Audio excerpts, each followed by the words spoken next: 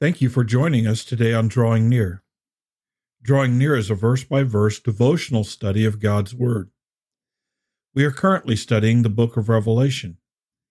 In today's study, we move past the scene on earth where Babylon the Great has fallen and return to heaven and witness great rejoicing at her destruction. I encourage you to open your Bible and turn to the Revelation of Jesus Christ, chapter 19, and join us for Alleluia. Before we begin our study, let's go to the Lord in prayer together. Our Heavenly Father, in our study today, we will see great rejoicing in heaven. This type of rejoicing ought to be in the heart of every believer. We have experienced your salvation. We have experienced your grace and mercy through faith in Jesus Christ. We are witnesses of your great demonstration of love and power in our lives. Father, we pray that you would help us today to honor you, to magnify you in our own hearts. Thank you for the passages in Scripture that remind us to praise you and worship you at the highest level. It's in Jesus' name that we pray.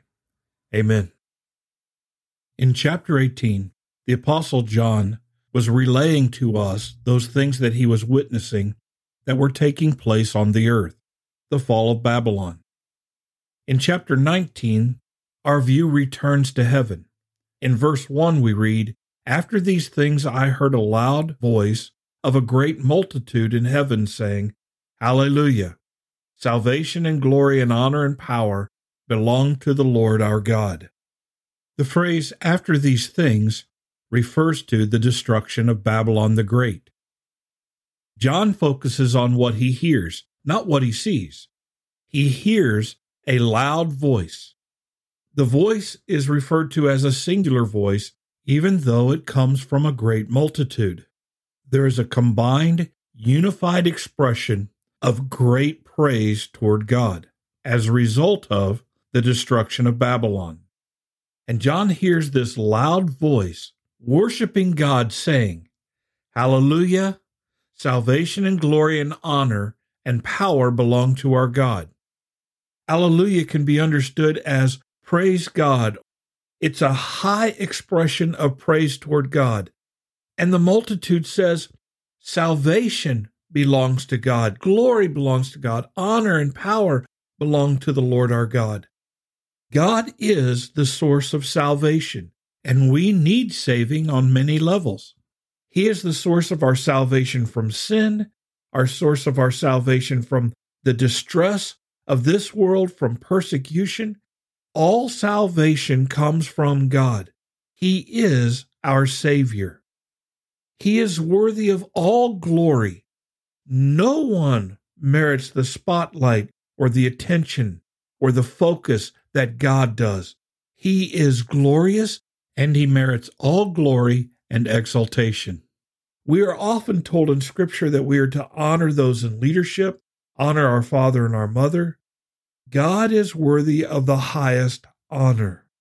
We need to bow down to him. We need to honor him, revere him. And God is a God of power, of great power. He has just demonstrated this with his judgment against Babylon, and he demonstrates it all throughout Scripture. He demonstrates it in our lives, and this throng in heaven with a loud voice acknowledge that God is a God of power. But be aware that as the multitude with a loud voice is declaring these things, it's not simply a declaration of his glory, honor, and power, his salvation, but it is a call for all to live lives based on this knowledge. We are to live lives dependent on his salvation, giving him glory and honor, not only acknowledging his power, but depending on his power. It is a call to live lives of faith to this God who has demonstrated over and over again his great worthiness. But notice at the end of verse 1, he is the Lord our God. Saying that he is Lord is not just another way of saying he is God. When we say he is the Lord, we are saying that he is the master. He is the rightful authority in all creation's lives. He is the Lord, and we bow down to him. We serve him. We yield and submit to him. He is the Lord, our God. And as God, he rules and reigns supreme over all of his creation. He is King of kings and Lord of lords. He is the one who is and was and is to come, the Almighty. And all creation must bow down and worship him. And this great multitude with a loud voice are declaring these things. In verse 2, we're told, "For true and righteous are his judgments, because he has judged the great harlot who corrupted the earth with her fornication, and he has avenged on her the blood of his servants shed by her." God is a true and righteous judge, and his judgments are true and righteous. The witnesses in heaven acknowledge this as they see his judgment against the great harlot Babylon. She is accused of corrupting the earth with her fornication and shedding the blood of God's servants. And God has brought her down. She is fallen. She is completely wiped out, and the smoke which gives evidence of her destruction continually rises up. And so this all results in praise in heaven when they see God's righteous and true judgment executed on the earth. Verse 3 says, "Again they said, Alleluia, for her smoke rises up forever and ever. She has been thrown down, she will never rise again, and the smoke is a testimony to this fact." And then in verse 4 we see, "And the 24 elders and the 4 living creatures fell down and worshiped God who sat on the throne, saying, Amen, Alleluia." So now we see in verse 4, the 24 elders who sit on thrones around the throne of God, and the 4 living creatures who have posts around the throne of God, they join this throng. It's as if this throng is calling to them to worship, calling to them to bow down, and they respond by falling down and worshiping God who sits on the throne. And they say, Amen, or this is true, and Alleluia. They affirm this praise from the great multitude, and they join in saying, Alleluia. True worship of the Lord God often results in other servants of the Lord God joining in worship. When we testify to all that God has done and all that we have seen come from him, others join in worship and rejoice as well. And then in verse 5 we read, "Then a voice came from the throne saying, Praise our God, all you his servants, and those who fear him, both small and great." This voice doesn't seem to come from the Father, so maybe it comes from the Holy Spirit, maybe it comes from the Lord Jesus, but the voice comes from the throne. Maybe it comes from around the vicinity of the throne platform. And the voice calls all God's servants, "Praise our God, all you his servants, and those who fear him, both small and great." God is not only worthy of our praise, but our praise of God is commanded. We are obligated, not simply because of what we see and feel in our own hearts, but we are obligated by command to give to God what he is due. Praise our God, all you his servants. We are the servants of the Most High God.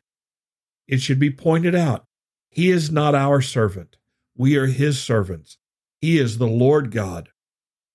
But it doesn't simply say, "Praise our God, all you his servants," but it says, "Praise God, those who fear him." We are to revere him and respect him, but we are also to acknowledge his mighty power and his holiness. That should result in a holy fear. That fear motivates us to be humble, to acknowledge our place before him. Many people do not like the idea that we are to be afraid of God, but his demonstration of awesome power should cause all of us to take a step back, to fall down before him, and to worship him, and to serve him with all of our heart. And all servants, both small and great, regardless of our status, regardless of our earthly position, All servants, angelic and human, are to bow down and serve and worship him. May we join in even now with this great future voice from heaven that declares Alleluia. Father in heaven, we thank you for your power, your salvation, your glory, your honor. We thank you that you are making known to us, even in the finite way that we can comprehend, all of these things about you. And Father, we praise you that one day we will see more clearly, understand more fully, and therefore be able to worship you more like what you're worthy of than we can now. But Father, we pray, we humbly ask that you accept our worship for what it is, to the best of our ability, acknowledging and bowing down and devoting our lives, praising you, glorifying you. We ask, Father, that you would accept this from our hearts and our lives. We ask this in Jesus' name. Amen. Thank you for studying with us today. You can subscribe to these podcasts on Apple iTunes, Google Play, or the Facebook page Drawing Near. Drawing Near is a ministry of FBC Tipp City, provided with the hope that we will draw near to God and he will draw near to us.